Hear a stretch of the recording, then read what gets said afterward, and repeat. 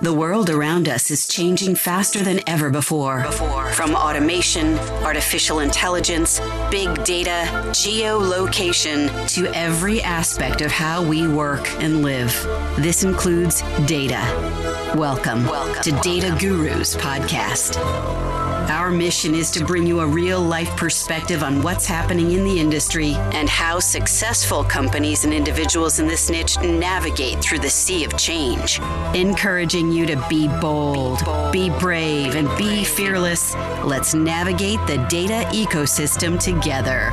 Welcome to the Data Gurus Podcast.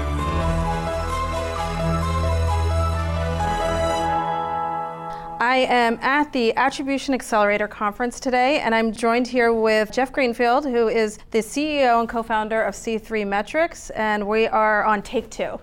Jeff, thanks so much for your patience. Oh, my pleasure. We were going really strong there, but the record button wasn't on, so let's get back to it. I think I mentioned to you, I always intrigued by this space because there's so much data as it relates to attribution, and it's kind of the intersection of media, technology too, obviously with the digital and research. How does C3 play in this space? Well, attribution and the way C3 plays is it's a convergence of all things coming together. Okay. Prior to multi-touch attribution, marketers were stuck with kind of these broad top-down marketing mix models. And if you were a progressive company, you would get a new model done every year. Okay. And that model would tell you, put X percentage of your budget into digital, X percentage in TV, X percentage in direct mail. And then your direct mail agency was up to them how to figure it out. But there was no clear-cut goals in terms of a feedback loop if the direct mail, if the digital, if TV was actually hitting your numbers until you did another model next year. Got it. And next year's model would tell you adjust it down a certain bit, adjust it up. But there's no feedback to the actual on-the-ground people in terms of telling them what to do. Okay. So marketing mix tells you where to allocate those dollars. Multi-touch attribution tells you how to allocate it within that specific channel and cross-channel at a very, very granular level. So it allows the marketers to know that if I have to hit a $50 cost per lead, let's say, and I've got $10 million a month to spend on television, the multi-touch attribution will tell me which creative, which TV network, day part, day of week program is actually hitting that CPA, maybe busting through it, so I need to cut back my spend. Or my CPA is maybe $10, so maybe Tuesday nights on NBC in primetime on this specific program, I need to double down and buy it all up because that is really hitting my numbers right now. You see, that's the key, is that the media environment is so fragmented. It's not like the way things used to be back in the days of Carson. Right. Carson, you'd buy Carson, and 80% of America the next day would be speaking about your brand or your service. All you had to do was have enough money. You didn't actually have to measure back then. Right. But now there's so many distractions for consumers. They're exposed to so many different things that you have to kind of bob and weave like a boxer through this whole marketing landscape. And unless you have a tool that tells you that you're on the right track or you're off the right track, you don't know. Then you just have to go with your gut. And what we find with most marketers is that they fall in love with a tactic or a strategy. All of a sudden, it's 3 weeks before the end of the quarter, and the CFO comes in and says, hey, we've got to cut budget by 90% in order to hit our numbers, and it can't hurt sales next quarter. I need what you're cutting in an hour. Yeah. So what do most marketers do? Most marketers, they just cut everybody 90%, except for maybe the person that they went to the baseball game with last week. Right. And that's how they do it. Having a tool to tell you precisely what to cut so it won't hurt next quarter. That's changing though now, right? I mean, what you described, is that still happening in terms of those decisions? Oh, you mean CFOs having to cut? No, not the CFO. Oh, We're all familiar with that conversation. Yeah. No, in terms of saying, okay, I have to cut costs. I'm going to cut it across all channels, 90%, versus being more granular and really deciding where can I optimize my expense and at the same time achieve the same goal the CFO wants me to do. Well, marketers that are using multi-touch attribution can do that. We heard today at Accelerator, there was a brand that came on that talked about how they had had a buy with Major League Baseball. Okay. And this is a brand that has a long days to conversion, and the frequency that people come up and use it is like once a year. So they did this buy, and on their last touch measurement basis that they had, their CPAs were busting through like $500. Okay. And their CPA should be like around below 100. So based upon that, they should never rebuy that again. Right. But luckily, with multi-touch attribution, you can look back. Your look-back window can be multiple years. Okay. So even though they hadn't done that buy for 6 months, there was still conversions coming in from that. And more conversions with no spend decreases CPA to the point where after a year, they were able to see the CPA was below $60, which meant, whoa, we should be spending money with that. Now, the only way you would know that is if you're running multi-touch attribution. Okay. If you don't have that, then you're just going to be guessing. And unfortunately, most brands today are still guessing. That's the problem. What percentage of companies do multi-touch attribution? I would say right now, it's still less than 20%. Is that right? Yeah. I mean, there's a lot of folks that are saying that they're doing it. Yeah. We have Google, we have this. But then when you dig into the details and find out, okay, well, are you using it for all your channels? Oh, no, we're just using it for paid search. Well, then it's not multi-touch, it's not cross-channel. Are you reporting those numbers on your reports to the CMO and to the CFO? No, we're not. Meaning, is your CFO reporting your ROI numbers based upon what the engine is putting through? Right. Is it communicated all the way throughout your organization? If not, you're not doing multi-touch. You're just doing kind of a squirrely, different last touch. You're piecing it together. Yeah, exactly. Yeah, and that can kind of be a first step, but there's very few organizations that are doing it all the way through, and that's part of the struggle that the industry is going through right now. And those organizations that are doing it, are they seeing their return on investment? Are they saving money? They're creating efficiency with their ad spend? Oh, absolutely. I mean, our research has shown that clients that deploy multi-touch attribution, they see ROI between 15% to 44%. That's amazing. I mean, huge numbers. The most exciting aspect is what happens to those CMOs. Right. Well, in year one, you don't see a budget increase because what you find is all of a sudden you have this kind of oh shit moment because you realize that there's money that you could just throw out the window. Right. There's dollars that you are just wasting on an annualized basis. It's in the tens of millions of dollars. So all of a sudden, the first thing that happens when you get up and running with a model is you start cutting the stuff that's not working. And it's part of a fear process and a transformation process because it's like, well, these keywords, this channel, this tactic has always worked. And the model might say, cut it 50% in order to hit your numbers. And a CMO and a marketer will say, well, let's try 10%. And we say, okay, well, if you cut it 10%, how much impact do you think it'll have on your business? Oh, the business is going to drop like 5%. So we cut 10%, and we wait a month. Nothing happens. 2 months, 3 months. We're like, let's cut a little more. and then that's when that crazy oh shit moment happens because then all of a sudden it's like, oh my God. Yeah. All of a sudden now I have extra money to spend that was wasted before. Where can I put this now? So then they start to redeploy. So what happens is the magic moment for CMOs is when they're able to go to their CFO and they're able to say, this budget that you gave me this year, which was maybe about the same as last year, I have increased our sales or increased our conversions, 1.5 times. That's when you go to ask for more money. Right. Our CFOs in their second year see a 30% increase in a budget. That's fantastic. Year 3, 39% on top of that.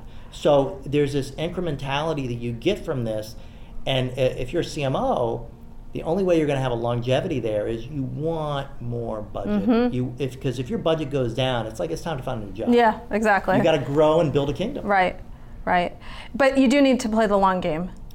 Absolutely, you do. Yeah, but you have to be able to, have certainty that the data is going to point you in the right direction. And in order to do that, you should initially have a distrust of it, and you should, regardless of what the validation of the model and the data scientists come in and say, look, this is correct. Right. I would never trust that. Right. Because I can't take that chart and deposit it in the bank for my CFO. But I can test it to see if it's correct. And then when I test it and I put it in market, even just small little changes, and all of a sudden I see sales go up, it's like, okay, well now I start to trust it. So I like it when people don't trust the numbers, but they need to be willing to take that step to actually put it in market and give it a try. It sounds like a really fun role you're in helping companies transform and how they look at advertising and ad spend. Yeah, it's very cool. Yeah.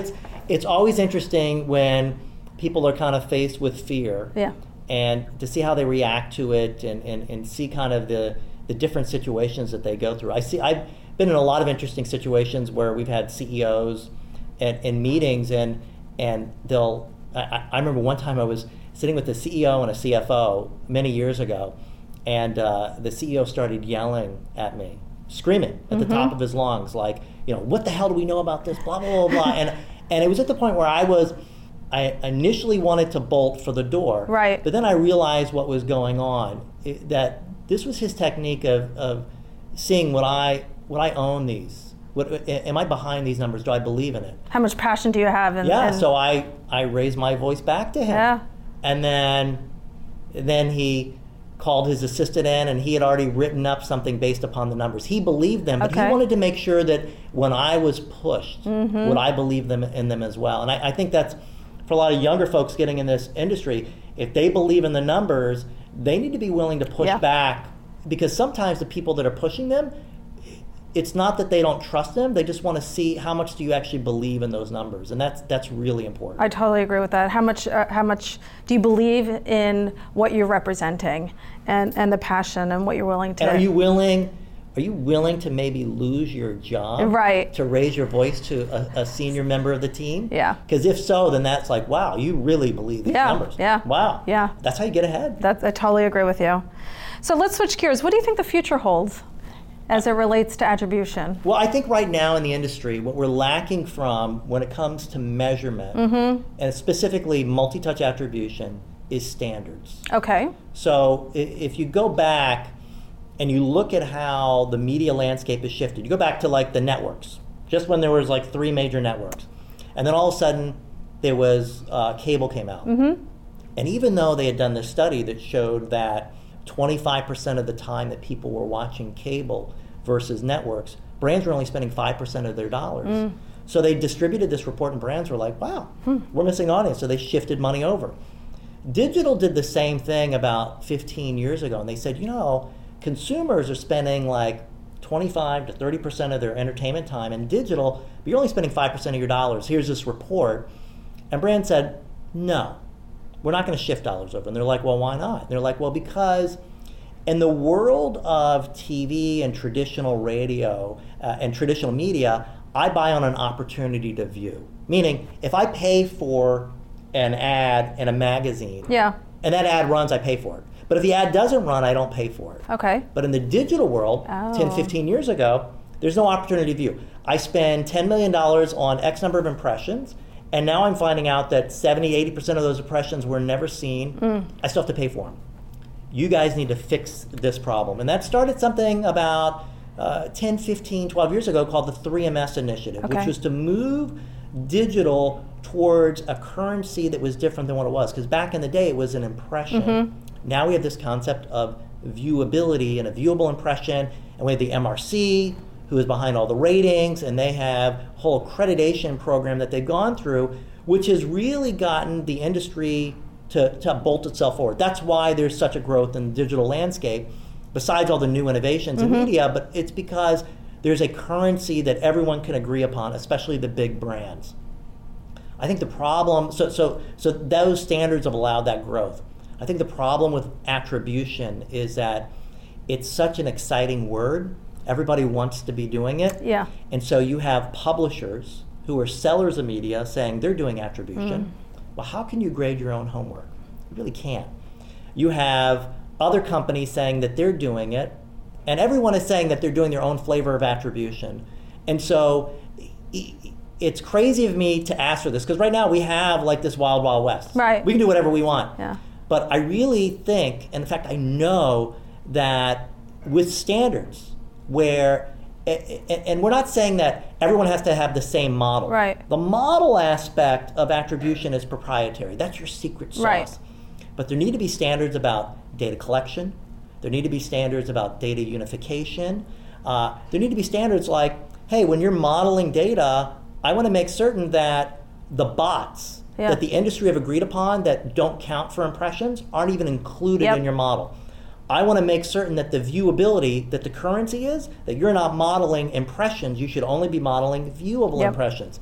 So there need, those same standards that are there need to be put in place for attribution. And I'm calling on the MRC to create a standards. Now, MRC process is, anyone who's ever gone through it is a multi-year-long, incredibly difficult process. And it's not just the audit.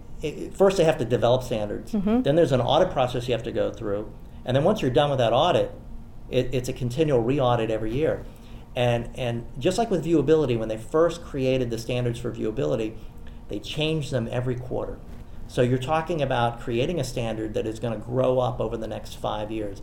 But I know that when they do this, and they will, that is what will be the future of this industry. Because with standards, then advertisers and marketers will have the full faith and credit behind the numbers and people won't have to raise their voice anymore. Right. The CFOs will go behind it. Everyone will know that these are the real numbers and that the standards are in place. So that's the future of attribution. That sounds great. That's fantastic. Thank you so much for joining me today. My pleasure. Thank you for having me. And look forward to keeping in touch. Absolutely. Thank you. Take care. Thank you. Thank you for tuning in to Data Gurus Podcast. This episode has ended, but your exploration doesn't have to. Head over to www.dataguruspodcast.com and access all the resources and links mentioned in today's show. You'll also find bonus content available to our podcast listeners exclusively. That's www.dataguruspodcast.com. Until next time, be bold, be brave, and be fearless.